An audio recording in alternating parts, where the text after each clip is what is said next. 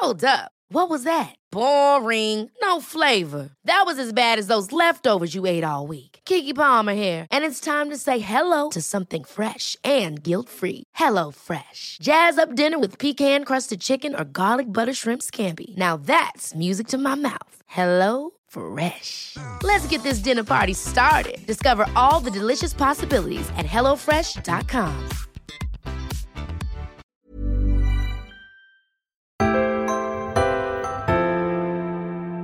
Hi guys, I'm Georgia Kasulu and this is 5 Minutes Peace, the podcast that gives you and me a little break from dealing with kids, pets, laundry and life to sit and have a little chat. Happy Monday! Woohoo! I hope you've all had the best weekend. We are literally loving weekends in Spain, although they just go so quick. The temperature is so hot, but I'm really happy that we've got aircon. It's July, guys. We're halfway through the year already. And today we're going to be chatting to my mum, Mary. Ooh, hi, Mum. Hi, babe. You all right? So, Mum, I've got some questions for you that I've asked the viewers. We've done a little thing saying mum's the word. So, shall I read you the questions? Yeah, go on then. Fire away. So, Debbie said, what's the most important thing you should teach your child? Oh, goodness. Respect. Oh, good one. Yeah, respect. How'd you do that then? Well, because if you teach your child to have manners, courtesy, to show respect to others, you know, it's like a dominoes effect, doesn't it? And then they're just going to be this all-rounded good person. I would say that's probably one of the most important things, really. Good one, Mum. Sarah says, how do you get your kid to share with their sister? Okay, that's a good one. It depending on the age, really, isn't it? Because if the gap is too small, then you just have to take it off them and just try and get through to them and just say, look, their turn. But if they're old enough, then you just explain. I always used to just talk to you and explain. And I think you get it then. Well, you explain that you have to take turns, you know, that you're sharing because, you know, you're going to let your sister play with it now and be kind and share and that sort of thing. Hopefully you're old enough to understand that. But when they're little, it's a bit trickier. Well, the thing, I read somewhere that apparently they don't learn to share until they're about 3 or 4. I don't know if I really agree with that.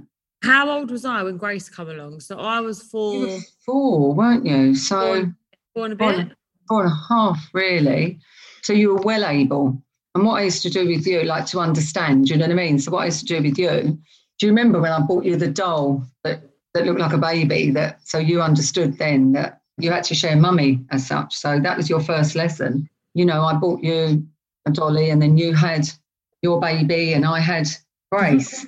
What happened was so that when we do feeding, you'll be doing feeding.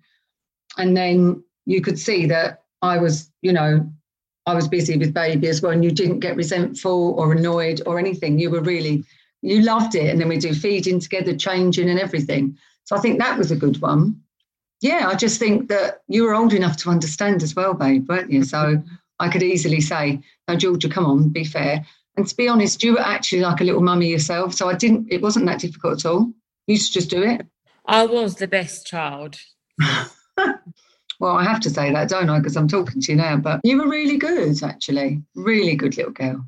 What age gap would you recommend? Like, if you could choose an age gap for babies, like what would you do? Like looking back now, because you had us, 4.5 years each? Yeah, I think looking back, it felt right at the time, you know, because we were busy with the shops and that, and it kind of worked. And also you were the first. So we were a little bit selfish about time with you. We didn't want to kind of bubble to burst. We wanted to enjoy every minute with you until, you know, then another one come along. So we maximised that by having it. And then we did the same with Grace. It wasn't supposed to be the same with Ant. It just went that way. But yeah, it worked for us and it was really lovely. But looking back, I think I'd say about 3 years is probably ideal. Because then you're still close enough that you're doing the same things. Because that's the only difference.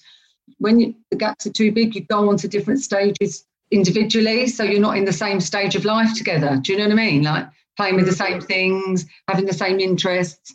Like when you were 15, Grace was still 11. She was still doing kiddie things. So if you look at it like that, 7, 11, you were going secondary, she was still in primary. You got different interests. So yeah, I would have shortened the gaps looking back, yeah. But I don't regret any of it. And Kate said, how would you go about potty training and what age do you think's best? Well, what we did was just trusted just the child. Like, so because it's a function, we just had to make sure that you knew what you were doing. So there's no point sitting on a pot if you don't actually realise why you're sitting there. So as long as you understand that it's a function, that you'll have to go to the toilet, that's what you're sitting there for. So I just think that the earlier you start it, the more confused the child gets, and then they have more accidents if they don't understand it. And a lot of people find that if they started too early, they end up giving up, going back in nappies, and then starting again later when the child does understand it. So I was just really chilled about it. And we waited until, I would say, God, well after 2. Really? And you picked it up so quick. And I did it with all 3 of you, and exactly the same. Well after 2, about 2.25. I don't think Brody's ready yet. Since we've been here, he keeps coming up to saying, Mummy, Mummy, poo, poo. Yeah. But it's after he's done the poo. Yes. It's not before he's done the poo. So I don't think he's ready. No, maybe, I reckon another month maybe would make that difference. Right, so they're the questions done for you. Next week we'll do Bev, and then we'll turn it. But while we've got you, I know that the listeners want to know about your relationship with Tommy, because they asked me and Bev about how we met. So when did you first meet Tommy, and what did you first think of him? Well, it's sort of memorable because he's like this big life force, isn't he? He just runs into the room. I picked you up. You'd been filming away, do you remember? Mm-hmm. And I picked you up. The coach had dropped you guys off, and you said, Mum, can you come pick me up? Meet Tommy. And he was like, oh, yeah. And he's loud and he's boisterous and he's, just really, he's a force, isn't he? So, yeah, I remember thinking, okay, yeah, he's very different. He's quite leery, but he was friendly. But he's definitely loud and wow, yeah.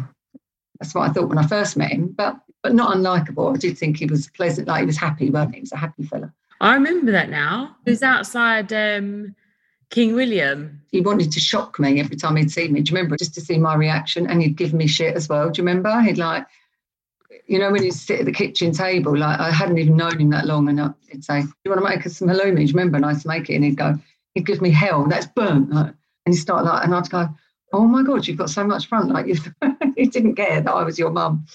And then I soon realised that he was trying to get a reaction out of me.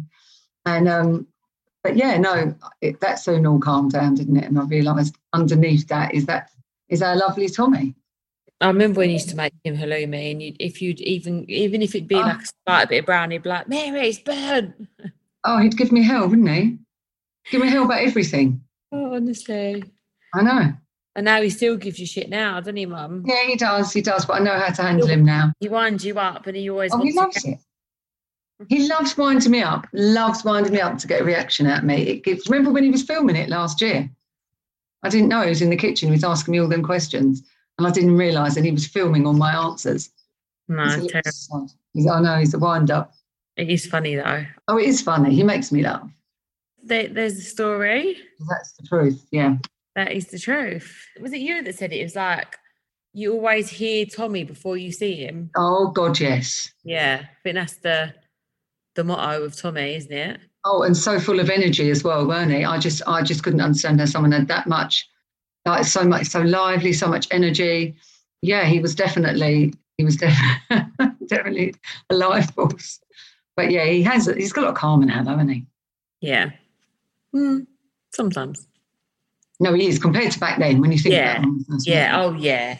Oh wow. He was young though, George, weren't he? He was young and you know, probably really like, you know, it's all very different to him. He takes it all a bit in his stride now, doesn't he?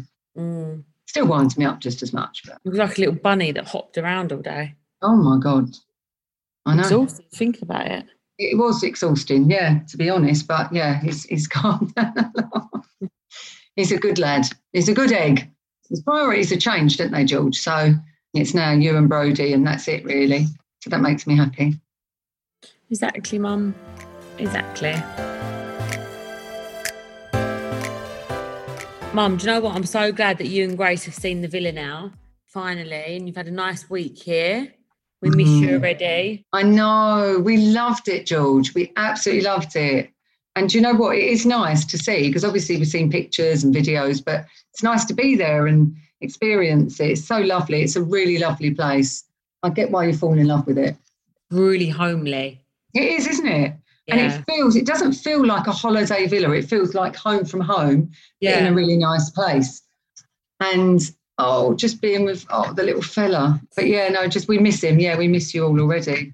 You put up a post, you and Grace, on the plane going, we can't wait to see little fella. So our comment is going, what about me? So I know you did. And I saw it on the plane. No, because we said, didn't we, Mallorca bound, can't wait to see the little fella.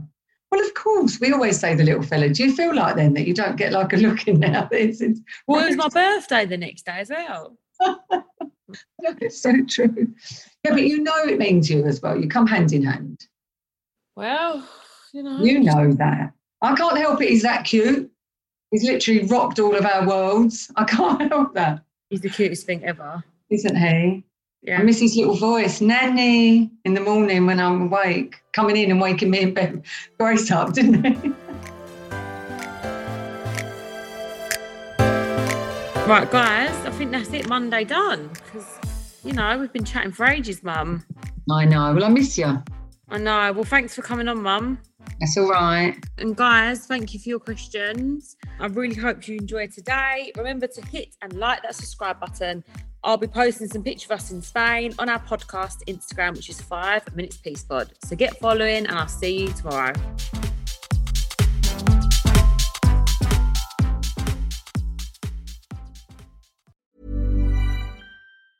Mom deserves the best, and there's no better place to shop for Mother's Day than Whole Foods Market. They're your destination for unbeatable savings, from premium gifts to show-stopping flowers and irresistible desserts. Start by saving 33% with Prime on all body care and candles. Then get a 15-stem bunch of tulips for just $9.99 each with Prime. Round out Mom's menu with festive rosé, irresistible berry chantilly cake, and more special treats. Come celebrate Mother's Day at Whole Foods Market.